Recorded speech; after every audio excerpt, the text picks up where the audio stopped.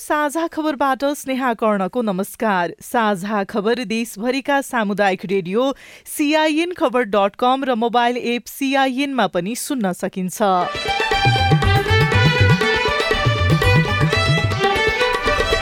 पश्चिमी वायुको प्रभावले देशभर वर्षा, हिमाली जिल्लामा हिमपात, ठाउँ ठाउँमा सडक अवरुद्ध, आन्तरिक हवाई सेवा समेत प्रभावित। प्रदेश सरकार नागरिकलाई न्यानो कपडा र दाउरा वितरण गर्दै आन्तरिक मामला मन्त्रालयले न्यानो कपडाको चाहिँ अब जोहो गर्ने हैन त्यसका तयारी हामी गरिराखेका छौँ। वन तथा वातावरण मन्त्रालयले दाउराहरू चाहिँ स्ट्यान्ड बाई राखेको छ। माओवादी केन्द्रको बन्द सत्रमा 11 समूहले आफ्नो सुझाव राखे। 2 कार्यकालभन्दा बढी पदमा बस्न नपाइने व्यवस्था गर्न माग। महाधिवेशन भने 2 दिन लम्बियो। सुईको अभावले कोरोना विरुद्धको खोप अभियान प्रभावित। फाइजरको लागि छुट्टै 0.3 ml को सिरिन्ज लाग्ने हुनाले ती दुईटा सामान समयमा नआएको हुनाले हिजोको मितिलाई हामीले केही दिन पर सार्नु परेको हो। महिलामाथि हुने हिंसा मध्ये 67% घरेलु हिंसा हुने गरेको तथ्याङ्क सार्वजनिक। विद्यालयमा अपाङ्ग मैत्री संरचना नहुँदा बालबालिकाको पढाइ प्रभावित हुँदै। सरकारको नीतिपछि विद्युतीय गाडीको लोकप्रियता बढ्दै। धमासँग आउने अब यो पहिला सुन्नु त पहिले पनि सुनेको थिएँ मैले, यहाँ धेरै यस्तो हुँदैछ विद्युत बाटो चल्ने, तर आज फर्स्ट टाइममा चढेको राम्रै लागेछ। र सुडानको एउटा सुनखानीमा दुर्घटना हुँदा 38 जनाको मृत्यु।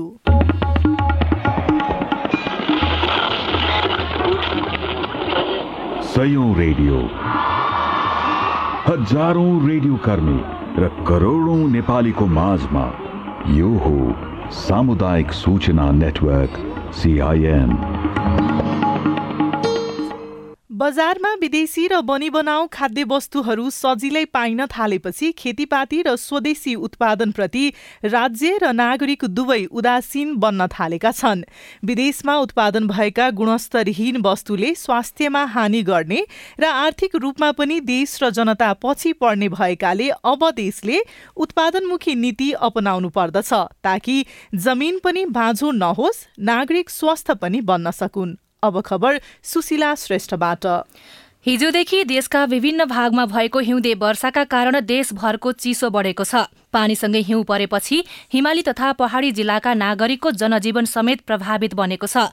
काठमाडौँ सहित देशका विभिन्न स्थानमा अहिले पनि पानी परिरहेको छ। CIN-सँग कुरा गर्दै मौसम पूर्वानुमान महाशाखाका मौसमविद मन्जुवासीले यो प्रणाली पश्चिमबाट पूर्वतिर सर्ने क्रममा रहेकाले पानी पर्ने क्रम बढेको जानकारी दिनुभयो। उहाँका अनुसार आज दिनभरि नै देशभरि पानी परे पनि भोलिदेखि दिउँसोबाट भने पानी र हिउँ पर्ने क्रम कम हुँदै जानेछ। यो चाहिँ देशको अधिकांश भूभागहरूमा नै यस्तो भएको अवस्था छ। धेरै भूभागहरूमा हल्कादेखि मध्यम वर्षा नै भयो। अधिकांश भूभागहरूमा उच्च पहाडी तथा हिमाली भूभागहरूमा हिमपात पनि भएको अवस्था छ। वर्षा हिमपात भएको हो। यो चाहिँ विशेष गरेर पश्चिमी निम्नचापीय प्रणाली र यो भारतको बिहार र उत्तर प्रदेशमा बनेको निम्नचापीय क्षेत्रको कारणले भएको हो। यो प्रणाली भोलि बिहानसम्म कायम नै रहन्छ र दिउँसोबाट क्रमिक रूपमा सुधार हुँदै जान्छ। देशमा भोलि उपत्यकामा पनि घाम लाग्छ। देशैभरिको मौसम सुधार हुन कति दिन लाग्छ होला? पश्चिमबाट सुधार हुँदै आउने हो। दिउँसोसम्ममा चाहिँ बागमती प्रदेशसम्म नै सफा हुन्छ। प्रदेश नम्बर 1 मा चाहिँ अलिकति बदलिन र वर्षा चाहिँ कायम नै रहन्छ। पहाडी भूभागको 1-2 ठाउँमा चाहिँ हल्का वर्षा चाहिँ अझै सम्भावना चाहिँ रहन्छ।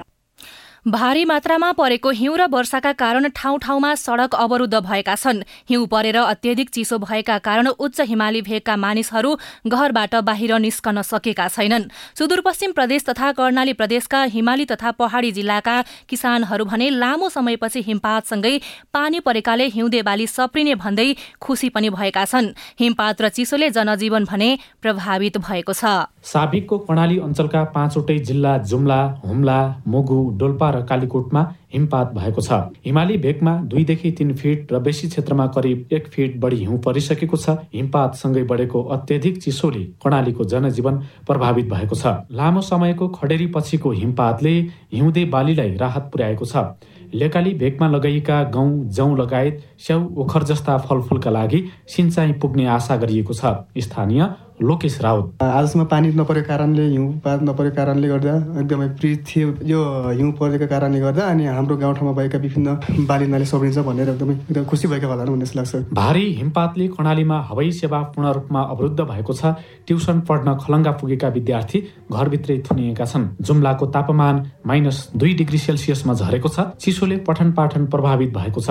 कक्षा 11 मा अध्ययनरत छात्रा निरु राउत। हिमपातले गर्दा ट्युसन जान सकेको छैन, एकदम चिसो छ अनि कोठैमा बसेर पढिरहेको छु। अझै हिउँ पर्ने सम्भावना रहेकोले अत्यावश्यक काम बाहेक हिँडडुल र गाडीको यात्रा नगर्न जिल्ला प्रशासन कार्यालय जुम्लाले अनुरोध गरेको छ। मानबहादुर कुँवर, CIN रेडियो खुला आकाश, जुम्ला।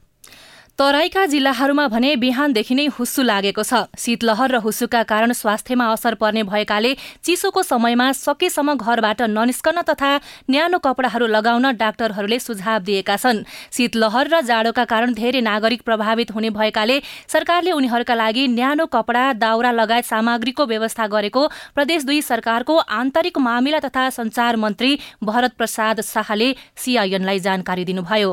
आन्तरिक मामिला मन्त्रालयले न्यानो कपडा को चाहिँ अब जोहो गर्ने हैन त्यसका तयारी हामी गरिराखेका छौँ। वन तथा वातावरण मन्त्रालयले दाउराहरू चाहिँ स्ट्यान्ड बाई राखेका छ। चिसो पर्ने बित्तिकै हामी चोकमा चाहिँ दाउरा बालेर न्यानो कपडा वितरण गरेर पुरानो कपडाहरू पनि खास गरेर लक्षित समुदायमा हामीले संयोजन गर्ने भन्ने कुराबाट सोचिराखेका छौँ। तर यो समस्यालाई स्थायी रूपमा समाधान गर्ने तर्फ प्रदेश सरकारको कुनै तयारी वा योजना छ कि छैन? होइन, यो डिजास्टर भन्ने कस्तो हुन्छ भने कसैले त्यो सोधेर आउँदैन र त्यसलाई हामी चाहिँ आफैले चाहेर रोक्ने स्थिति पनि हुँदैन र रोक्न पनि सकिन्न। त्यसलाई त्यसबाट हुने प्रकोपबाट हुने चाहिँ क्षतिलाई कसरी चाहिँ न्यूनीकरण गर्ने हो, यो भन्दा बाहेक त अरू के गर्न सकिन्छ र?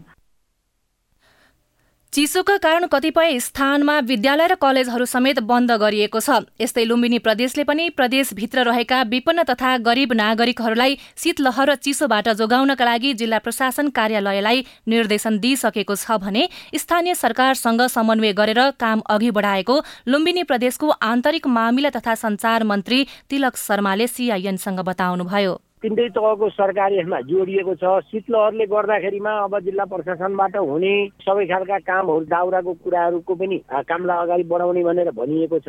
त्यसपछि गएर चिसोमा अलि समस्या भएकालाई अब त्यहाँ तलबाट कम्बलहरू, तातो कपडाहरू ओढ्ने व्यवस्था हुन्छ। अब हामीले चाहिँ त्यसमा थप उहाँहरूले तलबाट नसकेपछि थप हामीले चाहिँ गर्नुपर्ने सहयोगको लागि हामी मानसिक रूपमा र भौतिक रूपमा हामी तयारी छौँ। यो समस्यालाई स्थायी रूपमा समाधान गर्ने विषयमा के तयारी हुँदैछ कि छैन? अब यस्तो हो, मुख्य गरेर अब स्थायी रूपमा यो समस्या हल हुने कुरा त अब मान्छेलाई घरको पनि राम्रो बासको पनि व्यवस्था हुन सकेका छैन।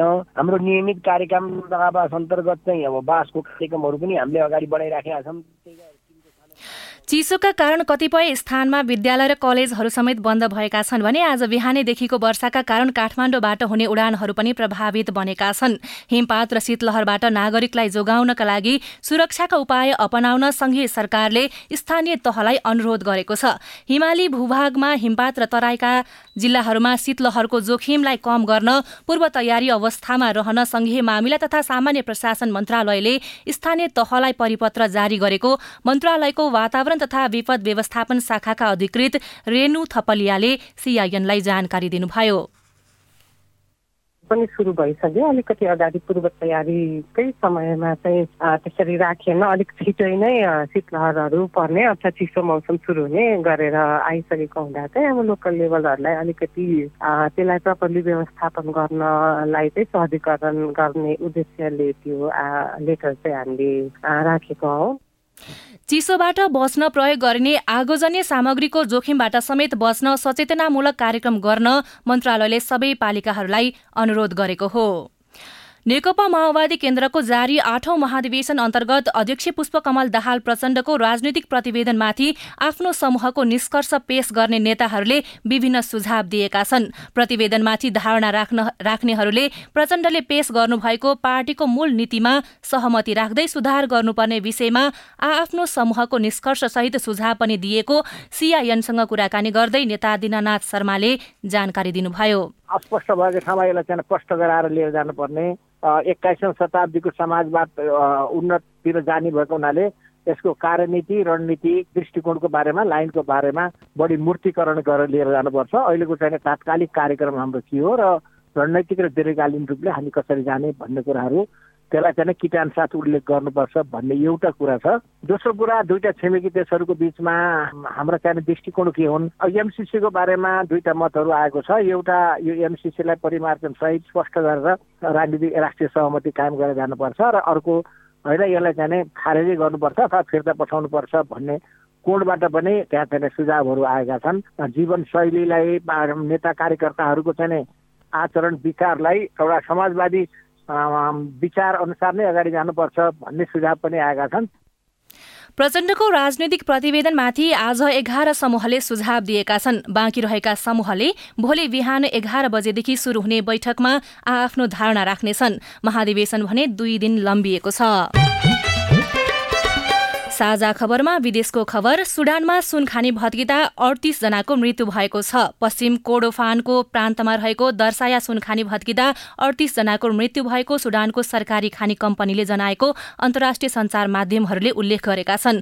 कम्पनीले खानी असुरक्षित भएको भन्दै बन्द गरेको भए पनि खानी मजदुरहरू आफू खुसी खानीमा काम गर्न आएका थिए। साझा खबरमा एउटा खेल खबर। बंगलादेशमा सम्पन्न एसियन सिनियर सेन्ट्रल जोन पुरुष तथा महिला भलिबल च्यालेन्ज कपको विजेता नेपाली महिला टोलीलाई सरकारले नगद सहित पुरस्कृत गर्ने भएको छ। आज बसेको मन्त्री परिषदको बैठकले सेन्ट्रल जोन विजेता खेलाडी, प्रशिक्षक र अफिसियललाई नगद पुरस्कारले सम्मान गर्ने निर्णय गरेको हो। उपाधि विजेता 12 जना खेलाडीहरूलाई जनही 5-5 लाख दिने निर्णय गरेको हो। यस्तै बैठकले 2 जना प्रशिक्षकलाई जनही 3 लाख र 1 जना अफिसियललाई 2 लाख नगदले पुरस्कृत गर्ने निर्णय गरेको छ। सुशीला श्रेष्ठ।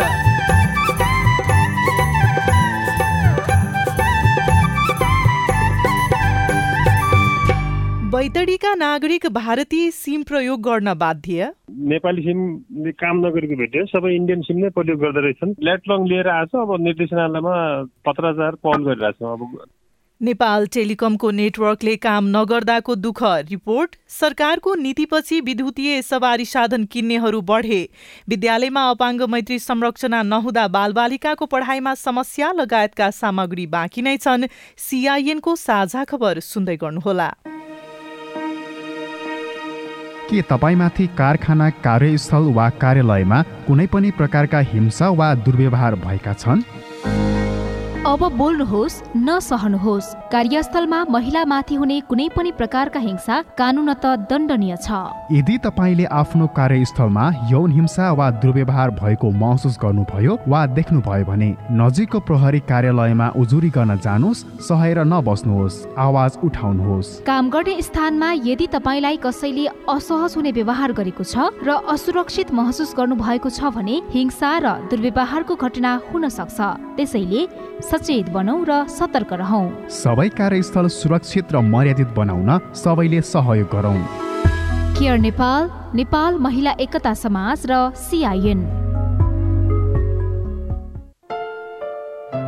बाल विवाह लगायत हानिकारक परम्परागत अभ्यास अन्त्यका लागि सबै धर्मका बालबालिकाहरूको सामूहिक प्रार्थना। राघवं रामचन्द्रं च रामनारीं रमापतिं राजीवलोचनं रामं तं वन्दे रघुनन्दनं। प्रणाम। भवतु सर्वमङ्गलं रक्षन्तु सर्वदेवता सर्वधर्मानुभावेन सदा सुखी भवन्तु। Let the trust in trust, let the trust in trust. إياك نعبد وإياك نستعين اهدنا الصراط المستقيم صراط الذين أنعمت عليهم غير المغضوب عليهم ولا الضالين आमीन। वर्ल्ड भिजन इन्टरनेशनल नेपाल र सीआईएन।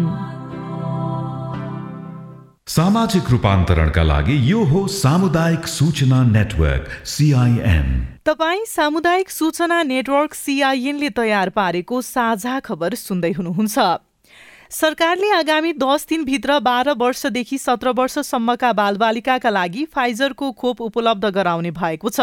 काठमाडौँ उपत्यका सहित 8 जिल्लाका बालबालिकालाई फाइजरको खोप उपलब्ध गराउने स्वास्थ्य तथा जनसङ्ख्या मन्त्रालयले जनाएको छ। हिजोदेखि उपलब्ध गराउने भनेको फाइजरको खोप सुईको अभावमा स्थगित गरिएको थियो। पुस 21 गतेसम्म सुई नेपाल आइपुग्ने भएकाले आगामी 10 दिनभित्र बालबालिकाका लागि खोप उपलब्ध गराउने स्वास्थ्य मन्त्रालयका सचिव डाक्टर रोशन पोखरेलले बताउनुभयो। फाइजर भ्याक्सिन केही दिन अगाडि आएको चाहिँ 13 गते हिजोका मितिबाट हामीले सञ्चालन गर्ने भनेर सोचेका थियौँ, तर अन्तर्राष्ट्रिय बजारको कारण र फ्लाइटको कारणले हामीले त्यो डाइलुएन्ट भन्ने घोलक जुन हुन्छ फाइजरको खोपमा छुट्टै घोलक लाग्ने हुनाले र फाइजरको लागि छुट्टै 0.3 ml को सिरिन्ज लाग्ने हुनाले ती दुईटा सामान समयमा नआएको हुनाले हिजोको मितिलाई हामीले केही दिन पर सार्नु परेको हो। जनवरी 4 तारिक चाहिँ हामीले अनुमान गरे अनुसार सिरिन्ज पनि आउँछ भनेपछि 8वटा जिल्लामा फाइजरका खोप यो 10 दिनभित्र सुरु गर्छौं। सरकारले आगामी चैतसम्म देशभरका 12 देखि 17 वर्षसम्मका झण्डै 80 लाख बालबालिकालाई खोप लगाइसक्ने लक्ष्य लिएको छ। महिलामाथि हुने हिंसाहरूमा सबैभन्दा बढी घरेलु हिंसा हुने गरेको एक अध्ययनले देखाएको छ। महिला पुनर्स्थापना केन्द्र ओरेकको सर्वेक्षणले महिलामाथि हुने हिंसामध्ये 67.1% घरेलु हिंसा रहेको देखाएको हो। गत वर्ष भएको 1772वटा महिला हिंसाको घटनामा 1116 जना महिलामाथि घरेलु हिंसा भएको छ, जसमा 77% महिला श्रीमानबाटै हिंसा भोग्न बाध्य भएका छन् भने 23% महिला घर परिवारका सदस्यबाट हिंसामा परेको केन्द्रका कार्यक्रम संयोजक सुनिता मैनालीले CINसँग बताउनुभयो। सरकारले तमु लोहसार पर्वको अवसरमा भोलि सार्वजनिक बिदा दिने निर्णय गरेको छ। आज बसेको मन्त्री परिषद बैठकले सो निर्णय गरेको हो। बैतडीको पञ्चेश्वर गाउँपालिका वडा नम्बर 1 र 2 का स्थानीयले संचारका लागि भारतीय सिम कार्ड प्रयोग गर्न बाध्य भएका छन्। नेपाल टेलिकमको नेटवर्क नआउने भएकाले भारतीय सिम प्रयोग गर्न बाध्य भएको उनीहरूको भनाइ छ। नेपाल टेलिकमको नेटवर्क नटिप्ने भएपछि बैतडीका नागरिकहरू आफ्नै देशको सिम कार्ड प्रयोग गर्नबाट वञ्चित भएका छन्। विशेष गरी पञ्चेश्वर गाउँपालिका वडा नम्बर 1 र 2 का नागरिकहरू सञ्चार सेवाबाट वञ्चित भएका हुन्। उनीहरू महँगो मूल्यमा भारतीय सिम प्रयोग गरेर सूचना आदान प्रदान गर्न बाध्य छन्। कुलाउ माविका शिक्षक नरिदत्त भट्ट यस क्षेत्रमा विगत वर्षदेखि टेलिफोन सेवा विस्तार भए पनि यो महाकालीको बोर्डरका 2-3 वटा वडाहरू जसो वार्ड नम्बर 1-2 मा अहिलेसम्म पनि यहाँका बासिन्दाहरूले नेपाल टेलिकमको यो सुविधालाई राम्रो तरिकाबाट अझै पनि उपभोग गर्न पाएका छैनन् र खास गरी यो घाट वारिपारीका यी सीमानाकाका यी बासिन्दाहरूले भारतीय सीमानाकाबाट त्यहाँका बोर्डरका हैन इन्डियाका ती सिमहरूको प्रयोग गरेर मात्रै आफ्ना खबरहरू ओहोरदोहोर गर्ने गरेको छ।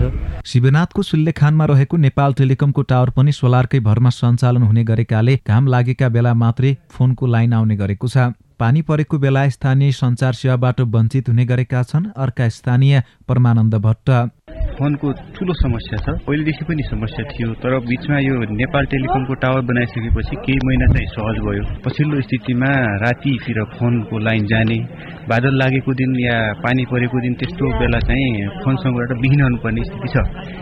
सरकारले तुरुन्तै यस्तो टावरहरूको भएको ठाउँमा चाहिँ तुरुन्तै चाहिँ विद्युतको पहुँच पुर्याइदिए राम्रो हुन्थ्यो। नेपाल टेलिकमको नेटवर्क नटिप्दा लगभग 10,000 नागरिक भारतीय सिम बोक्न बाध्य छन्। एक त भारतीय सिम किन्नै झन्झट, अर्को सिम भारतको फोनको प्रयोग नेपालमा गर्नुपर्दा खर्च पनि बढी भइरहेको छ, जसका कारण आर्थिक भार पनि बढेको नागरिकहरूको गुनासो छ। बैतडी